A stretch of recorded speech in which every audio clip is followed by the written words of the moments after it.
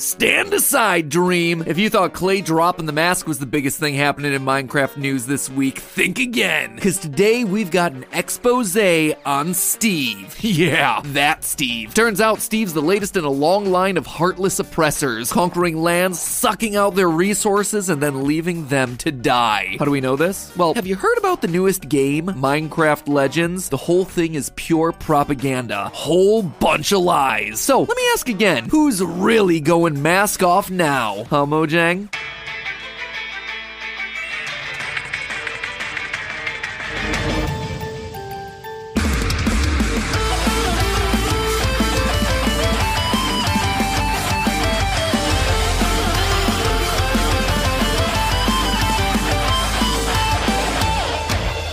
Hello, Internet! Welcome to Game Theory, the show where we're still trying to bribe Mojang into telling us what's canon. And if people are asking, is that fact? Did that really happen? We're not saying that that's exactly what happened, but maybe it did. Do you think it did? What's it gonna take, Mojang? How many emeralds we talking about here? Because whatever it is, I will make it happen. You see, friends, today we're diving into the newest addition to the world of mining and crafting, Minecraft Legends, an action strategy game that, based on the first few trailers, seems to be bursting at the seams with, say it with me now, lore. I mean, just look at this thing. You can see enemy mobs like zombies, skeletons, villagers, and are those baby creepers down there? All of them uniting together to follow a mythical hero leading the charge against an invading force of piglins. And looking at some of those pig people, it looks like they've been hitting the gym recently. What is going on with this game? Well, whatever it is, it seems important. You know those mysterious broken nether portals that you find out in the overworld? Half-filled frames of obsidian surrounded by magma, netherrack, and gold engulfed in flame? Minecraft proper never truly answers why they're there or how they get there, but it seems like the new game is gonna answer all of that. Within the first 40 seconds of the announced trailer, we see nether portals bursting up out of the ground, piglin armies charging through them ready for battle. And again, look at it, netherrack with gold detailing. They are the same thing. It's likely these nether portals got dismantled by the united overworld army who broke them up in an effort to prevent more piglin forces from charging on through. So right off the bat, this new game seems to be positioned as a critical linchpin for fleshing out the lore of Minecraft. If new mobs and backstory are one of the things that they're putting into the trailer alone, can you imagine what must be hiding in the game proper? I could spend hours poring over this thing frame by frame to find all its little secrets, except there's one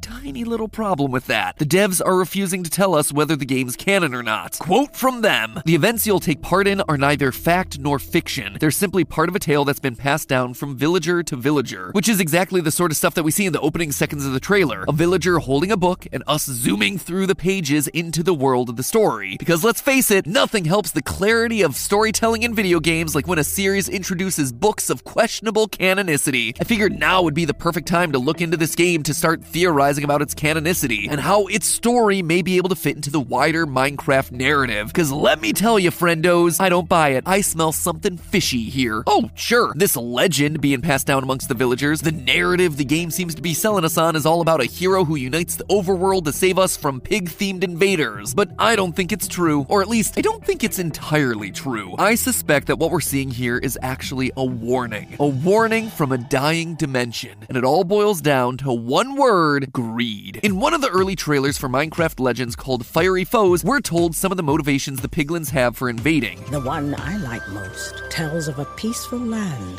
that did not know cruelty. Until it was attacked by invaders, spreading the scourge of greed. Huh.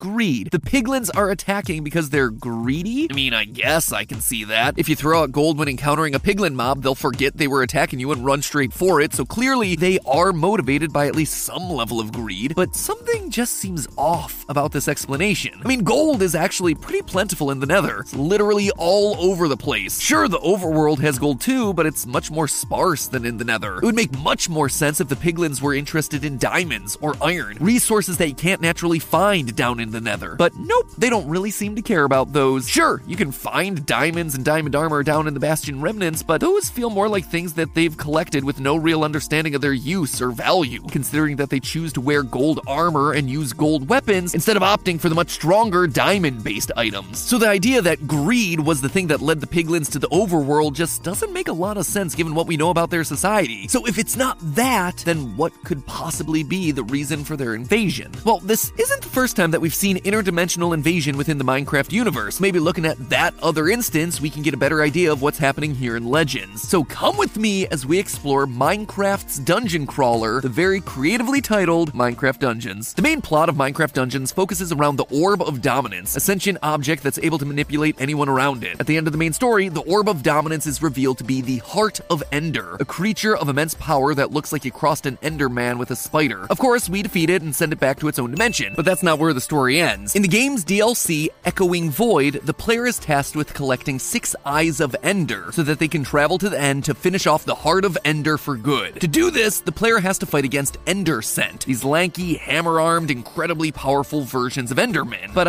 why have we never seen these things before? Are they just a construct for the game? A mob to fill out the roster of a new title? Or is there an actual lore reason they're here and not in Minecraft proper? Well, as Hey, it's Kaylee Cuoco for Priceline. Ready to go to your happy place for a happy price? Well, why didn't you say so? Just download the Priceline app right now and save up to 60% on hotels. So whether it's Cousin Kevin's Kazoo Concert in Kansas City, go Kevin, or Becky's Bachelorette Bash in Bermuda, you never have to miss a trip ever again. So download the Priceline app today. Your savings are waiting.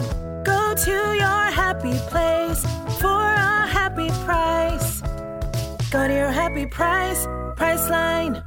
I kept playing, I started to see that this was only the beginning. As we're all very familiar with by now, the end in vanilla Minecraft is a fairly desolate wasteland. You've got abandoned cities, a very limited number of mobs, and a singular type of plant, the chorus fruit. But over in the Minecraft Dungeons Echoing Void DLC, the end actually looks very different. You'll find that there are a number of species and subspecies that we've never encountered before in the regular game. In addition to the giant ender scents that I just mentioned, there are also 3 types of enderlings: watchlings, lastlings, and snarelings. The end also appears to have plant life beyond just chorus fruits, with plenty of grass and trees lining the pathways through the game. This is a huge change from the barren yellow wasteland that we're familiar with in vanilla. But why? What could this possibly mean? Is this just because a different developer worked on the game, or because they were looking for an easy way to expand the franchise? No. And we know this for a fact due to one creature, the endermites. You see, the loss of animal and plant life that happens between Minecraft Dungeons and main game Minecraft is known as biodiversity loss. Something has caused the dimension to undergo a massive decrease in the number and variety of flora and fauna living there. Now, in the real world, biodiversity loss is generally a marker that the ecosystem is dying due to factors like global warming, natural disasters, or the 2 that I think that apply to the end, invasive species and overexploitation of resources. Let me give you an example of how these sorts of dominoes fall. Back in 1926, the last of Yellowstone National Park's wolf packs were killed off by employees, all as a part of an effort to reduce danger to humans that might be camping there. Good job, humans! Way to punish animals for the problems that we ourselves create. However, this set off a chain reaction of unintended consequences. By removing an apex predator from the ecosystem, suddenly the elk population exploded inside the park, and they began to overgraze. This then damaged the population of trees, which in turn lowered the number of birds that the area could support. It also made it so beavers were unable to properly build their dams, which caused higher levels of soil erosion along the riverbanks. The erosion and overgrazing impacted the plant life near the river that shaded the water, which combined with the lack of beaver dams raised the water temperature beyond what the local fish could tolerate. The ecosystem was in a death spin. The only thing to stop the downward spiral was a reintroduction of wolves back into the ecosystem. And this is what I suspect happened between Minecraft Dungeons and Minecraft. You see, if you've been watching our Minecraft theories for a while, you'll know that there's evidence to suggest an invasive species did indeed show up in the end. Us, humans, whatever you call the ancestors of Steve. I call them the ancient builders. As we've talked about in past theories, it's likely that the ancient builders, while on the run from some threat like say the Warden or Wither, built an emergency portal to the end and then wound up getting stuck there. They were, whether intentionally or not, an invasive species to this new land. And since they had no way home, they had to start using local resources to survive. As we see in Dungeons, it's likely that when they first traveled to the end, it was a thriving natural ecosystem. They began to build cities using the local resources, purple wood and purple blocks. There are also a number of new glowing blocks throughout Minecraft dungeons and cities, and given that most of the fauna that we see here is bioluminescent, it's likely that those were the plants used in creating those lanterns. All of this usage by the invasive species overtaxed the available resources, which in turn left the end to start its slow, painful death spiral. It also didn't help that the builders hunted down the race of ender dragons to near extinction in order to make their elytra. Just like the wolf packs in Yellowstone, when you eliminate an apex predator from an ecosystem, there's gonna be some unforeseen consequences, some dominoes that tip over that you didn't see coming. And here, it's the endermites. You see, in the Minecraft Dungeons Echoing Void DLC, endermites are everywhere. They are literally crawling around the dimension. But in vanilla Minecraft, yeah, not so much. They only have a 5% chance of spawning when you throw an ender pearl. So what happened here? Well, I suspect that by killing the ender dragon, the ancient builders killed off the mites' only real predator in the dimension. And even worse, they probably gave them a massive feast. Hundreds of dead ender dragon carcasses that are all ready to be munched on, allowing the endermites to reproduce and multiply at a rapid rate. And when the ender dragon carcasses were all gone, well, mites are known to also eat plants, thereby leading the remaining fauna to be devoured by the bugs. But once that was gone, there was just nothing left but a wasteland. The endermites slowly began to die out just like everything else in the dimension. The only ones that were able to survive were those trapped in ender pearls, like the ancient insects that researchers are able to find trapped inside of amber here in the real world. The pearl is thrown and shattered in the game, setting free the ancient bug kept preserved inside. Which brings me back to the thing that started the whole theory in the first place, the piglins in Minecraft Legends. Because while Mojang is claiming that greed is the reason for their invasion, knowing what we know now about the end, we can start to piece together a different picture. Sure, greed might be the impetus for this invasion, but not piglin greed. In the trailer, we see piglins charging through the portal, except they aren't all piglins that we recognize. One of them is a massive, very intimidating looking piglin that seems to be what happens if you give a piglin brute some steroids. This shows us that, just like what happened with the end, the piglins and the nether also used to have itself a greater variety of subspecies. It also appears like the piglins may have been able to bring through a greater variety of hog-like mobs to assist them, which would explain the hoglin stables that can be found in some bastion remnants. But by the time we reach regular Minecraft, piglin society has been reduced to a crumbling ruin. They're a species that hoards the last remnants of their most precious resource. This isn't about greed for gold, it's about resource guarding, a behavior that's able to be seen in dogs when they're insecure over losing access to something that they deem important. This resource insecurity showcased by the piglins and the obvious drop in biodiversity that we see throughout the ecosystem points more towards the same issues that the end faced in dungeons: resource depletion and ecosystem death. The piglins may look like they're on the attack throughout these Minecraft Legends trailers, but in reality, they're the ones on the ropes. And the reason for that, the ancient builders. I suspect that they were the aggressors here, invading the nether, taking what was down there. And the only recourse that the piglins had was to go to the overworld to fight back or go extinct. So if this is potentially true, then why doesn't the game just come right out and say it? Well, like the famous saying goes, history is written by the victors. I suspect the Minecraft Legends might be written that way as well. We've just talked about the fact that the nether appears to also be facing biodiversity loss, fewer piglin and hoglin subspecies, a nether ecosystem that feels like it's being picked clean. It's the exact same thing that faced the end throughout dungeons. It was caused by ancient builders coming in and over-farming resources. So is it that much of a stretch to believe that the same thing is happening right now in the nether? And immediately you can start to connect the pattern here. The ancient builders arrive in a new dimension, they start farming its natural resources, they do irreparable harm to the ecosystem, and then the ecosystem tries to fight back. First we saw it with the Heart of Ender in dungeons, and now we're seeing it with the piglin invasion in Legends. So far there hasn't been any indication that Legends will have us fighting in the nether, but I suspect that at some point down the line in the DLC or something, we'll not only push the piglin army back, but we'll chase them all the way to their homes in the nether and then finish the war off down there. In turn, we'll leave their bastions in ruins, the crumbling remains of a once great society laid waste by the armies of the overworld. And if that's the case, if we are indeed the reason that the world was decimated, of course we're not going to pass on the true reason to the villagers. The ancient builders would brand themselves as the heroes of this war, the underdogs, the ones that had to unite the overworld in order to fight the inhumane invaders from below the surface. And the villagers, safe in their healthy overworld with its abundant resources, wouldn't be any wiser. They'd just be blissfully ignorant of the truth, believing whatever they were told about the true reason these invaders were coming. It was greed. Sure, the pig-faced creatures wanted our gold. And yeah, it might have been greed, but it wasn't the piglins who were greedy. So, is Minecraft Legends canon? Yes. and no. The legend is canon. I have no doubt this story persists among the villager communities, but the story itself of an invading pig army? No, it's fiction. Or at best, it's a half-truth. It hides the reality that resource-hungry overworlds came, saw, and conquered, with zero regard for the species that lived there. Who would have ever suspected that this game, all about building, would have its roots tied to so much destruction? But hey, that's just a theory. A game theory. Thanks for watching.